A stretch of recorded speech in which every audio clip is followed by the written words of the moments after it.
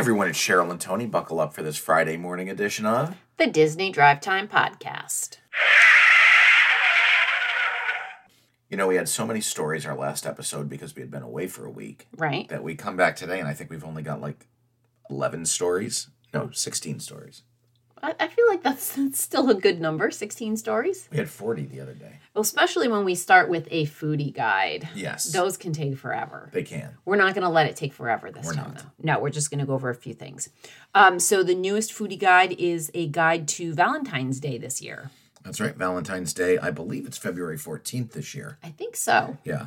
Valentine's Day, you would not think, needed a whole foodie guide for itself. I don't know. There's some pretty good food for Valentine's Day. Not food, like dessert food. No, this is geared towards snacks and savory items and beverages. Chocolate-covered strawberries are always a big hit. Right. We've got a strawberry red velvet whoopie pie from the Trolley Car Cafe out in California.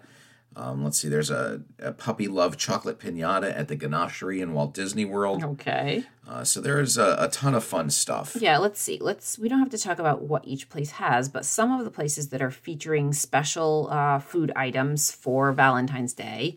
At Disney Springs, Amaret's Patisserie, the Ganachery, Jacques Lindsay's Hangar Bar. That's just a drink, though. Yep. Vivoli il Gelato. The outdoor vending at the West Side Landing. Again, that is a drink. And then at the resorts, Animal Kingdom has some items at Mara. The Beach Club has some things at their marketplace area. On the Boardwalk Deli has a strawberry cheesecake brownie. At the Contemporary, the Contempo Cafe has items. At the Grand Floridian, Gasparilla Island Grill has some items, and at Old Key West, there's things. The Polynesian has stuff at Kona Island and the Pineapple Lanai. The Riviera has things. I don't know. They have things. They have a La Petite cake. And the Wilderness Lodge has stuff at Roaring Fork. And then at various Disney Resort hotels, they have a whole list of things. So a lot of the quick service food courts, they all have the same thing. It's not... they're not unique. Right. They share them. Right. Now, the interesting thing for a lot of these treats are that, most of them start being offered February 1st, but the ending dates vary. At the resorts, most of them extend the entire month through February 29th, as this year is a leap year. I'm surprised they don't come out with a special leap year foodie guide. But some of the items are only available through the 14th or 15th. So It depends on the location.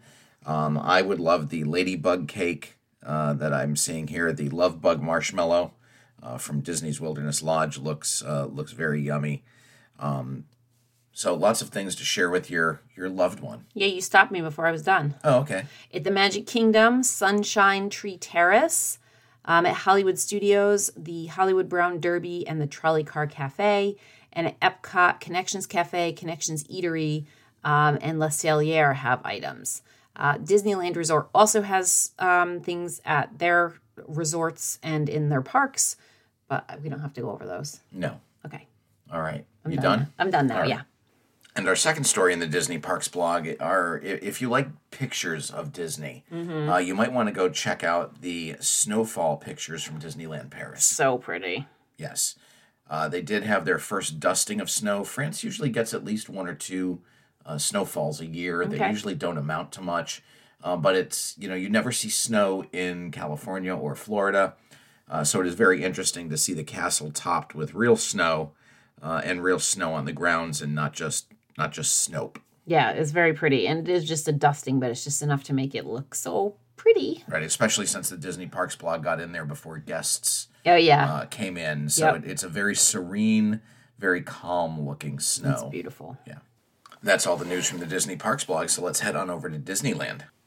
Okay, they're going to be building new entry gates to Disneyland Park and California Adventure. That's right, so they're not building a new gate. It's going to be the current gate, the current turnstiles. Mm-hmm. Yep. They're going to be modifying them. They're going to make them more ADA accessible, give them more stroller accessibility, and add new gates to that, so new tap styles. Okay.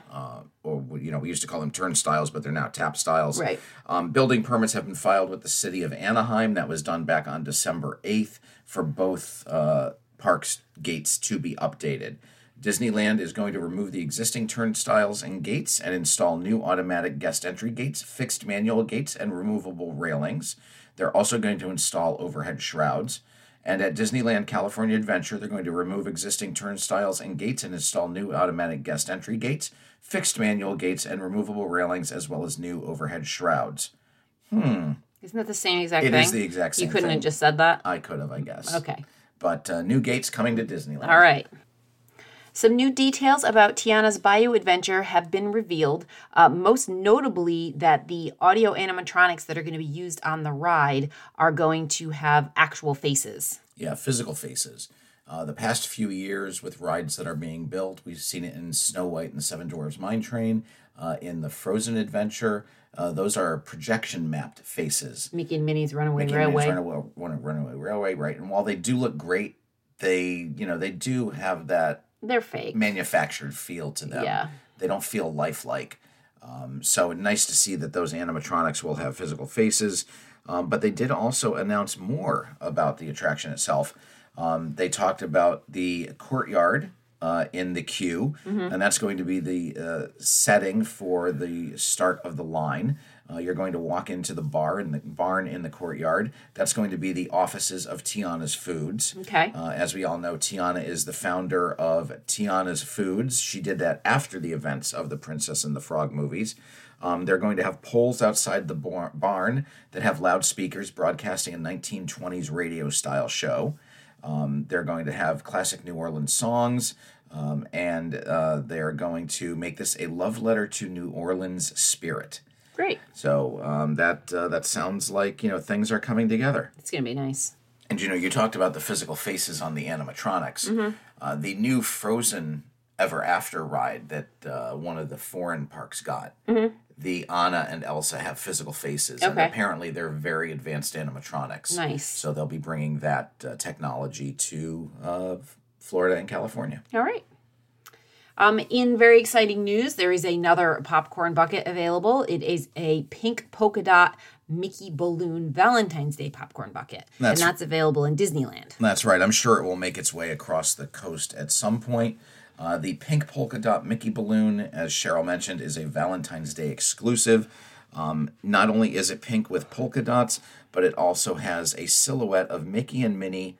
I guess they're touching noses. Oh, maybe. They might be kissing if they're it touching wasn't a silhouette, noses. we could see. And they're making the little heart symbol with their hands. Yeah. This is expected to be available through Valentine's Day or while supplies last. All right. The bucket will set you back $18.75 with tax. And speaking of popcorn buckets. Yes. We purchased a refillable bucket while we were in Florida, and I think that may be one of the best bargains we've ever gotten. Man, do we get our money's worth on those things. Yeah, so, that initial popcorn bucket, when you think you're spending $13 on a popcorn bucket, it sounds like a lot. But when you realize that each refill after that was, $2.25? Yeah. It definitely pays for itself in the long run. We were in the parks for 4 days, and I think we got 2 fills of popcorn a day. Every day, at least. Yeah. All right, so that's all the news for California. Let's head on over to Walt Disney World. Okay, some 2024 after-hours dates for the Magic Kingdom, Epcot, and Hollywood Studios have been added.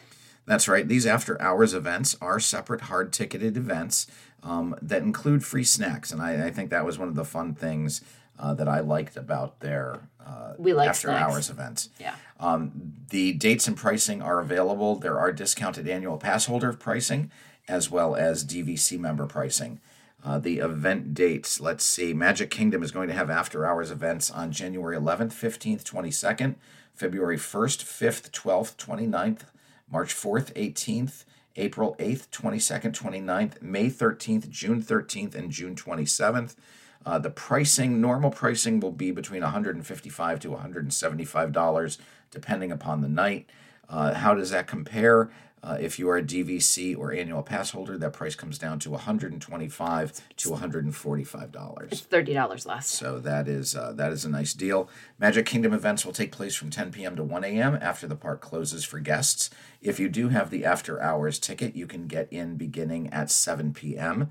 Tickets are available online right now for events through April 8th of 2024. Epcot After Hours events are going to take place on February 2nd, 8th, and 15th, March 7th and 28th, April 4th and 25th, May 9th, May 23rd, and May 30th, June 6th, 20th, and July 18th. The pricing there is $149 to $159, and once again, there's a $30 discount for annual pass and DVC holders.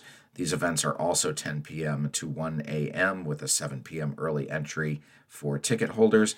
And then over at Hollywood Studios, they're going to have after-hours events on January 10th, 24th, February 21st and 26th, March 13th, 20th, and 27th, April 3rd, April 10th, May 22nd and 29th, June 12th, June 19th, June 16th, July 10th, 17th, and 24th and 31st, August 7th, 14th, 21st, and 29th. The pricing on those events is between $145 to $175. Once again, $30 discounts, and the same timing on those events as well. Okay. They don't do an after hours for Animal Kingdom, huh? They do not. Animals have to go to bed. I guess, yeah. Disney Imagineering filed a new permit for work on the Country Bear Musical Jamboree, which is the new show that's going to replace the current Country Bear Jamboree. That's right. The Country Bear Jamboree is closing later this month, and it is expected that the Country Bear Musical Jamboree will open over the summer. This permit has been filed, and it is for new audio and visual equipment in Grizzly Hall. That's the theater that houses the Country Bears. And they first announced this change at D23 in September, and this change is inspired by the musical reviews of Nashville. The Country Bears will reinterpret Disney songs in different country genres, including bluegrass, pop country, Americana, rockabilly, and more. Are you excited for that change? Do I sound excited? You don't. The thatched roof of the new covered seating area in the Africa section of the Animal Kingdom looks like it's almost finished. That's right, and this construction project began way back in June of 2023. Thatching began in December, and most of the thatching looks to be completed. This is going to be a seating area near the Harambe Market, Tamu Tamu Refreshments, and Zuri's Sweet Shops. The Cake Bake Shop has opened a commercial bakery that's going to serve the Disney restaurant. That's right. This is a new 31,000 square foot commercial bakery that Gwendolyn Rogers has opened in the Orlando area. It is expected that this bakery will serve most of the resort's needs, as they don't actually have the space at the former ESPN club to actually bake all of the cakes.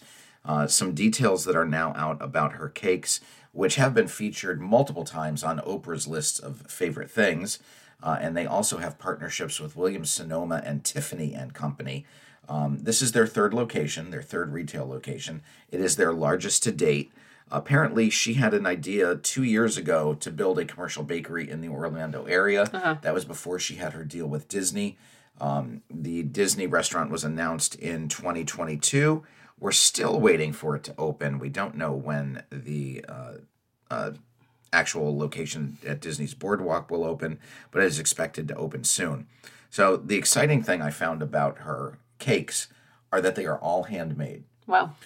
Each cake apparently can take up to 6 hours to make because they're all hand-stacked, hand-decorated, and hand-cut. The Cake Bake Shop will sell 12 varieties of cake each day. They have 8 permanent flavors and 4 seasonal ones, plus cheesecakes, pies, crumb cakes, cookies, and lemon bars. So that is why they're so they're expensive. So fancy. Yes, their cakes. Here's the deal. At her Indiana bake shops, right, which are not in a theme park, right, a slice of her cake is $16. Wow. And a full cake, 6-inch cake that will serve 8 people, $105. Wow. I'm assuming that by the time it gets to Walt Disney World, the pricing will go up slightly. Yeah, probably $18 a slice. Yeah, that's a little expensive insane. Cake. So apparently her cakes are only they only last a day because they use fresh buttercream and sponge cake, and after a day, I guess they throw them out. So You're going to be getting a fresh product, Yeah. but it's going to be pricey. I guess. A little bit of sad news about closures on the boardwalk area there. Big River Grill and Brewing Works is going to be closing. That's right, and they are going to be closing relatively soon. Their last day of operation will be Sunday, January 21st. So that's not even, in 3 days. They will have their last day of operation on January 21st.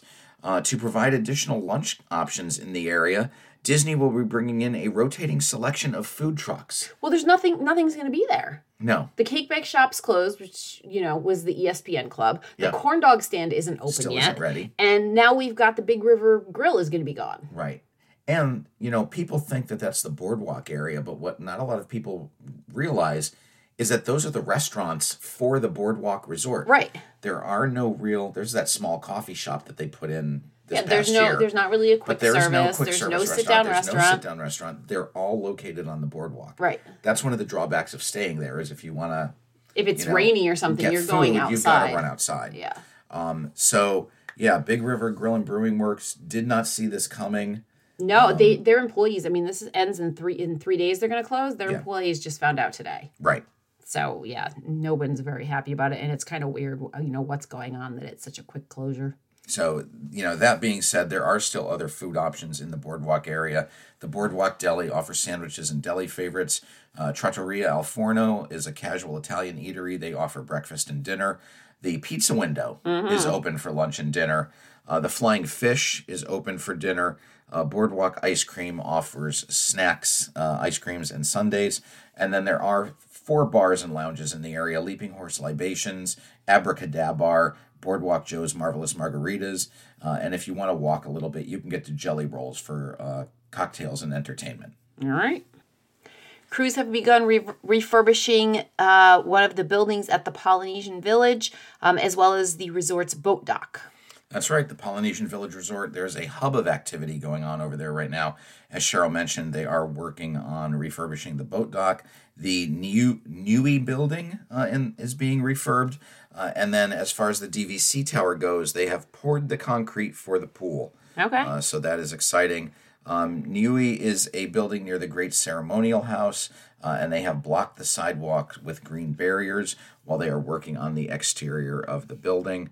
The dock is just undergoing a general refurbishment, and while they're working on the dock, there will be, temporary interruptions to watercraft service to and from the Polynesian. Okay. So you can take the monorail during that time, and of course, Disney regrets any inconvenience. Right.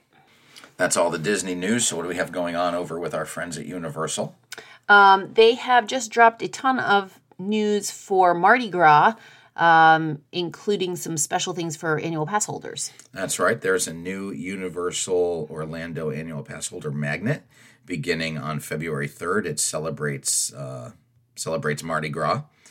They also have a discounted food and beverage card available to their pass holders. Pass holders can save $30.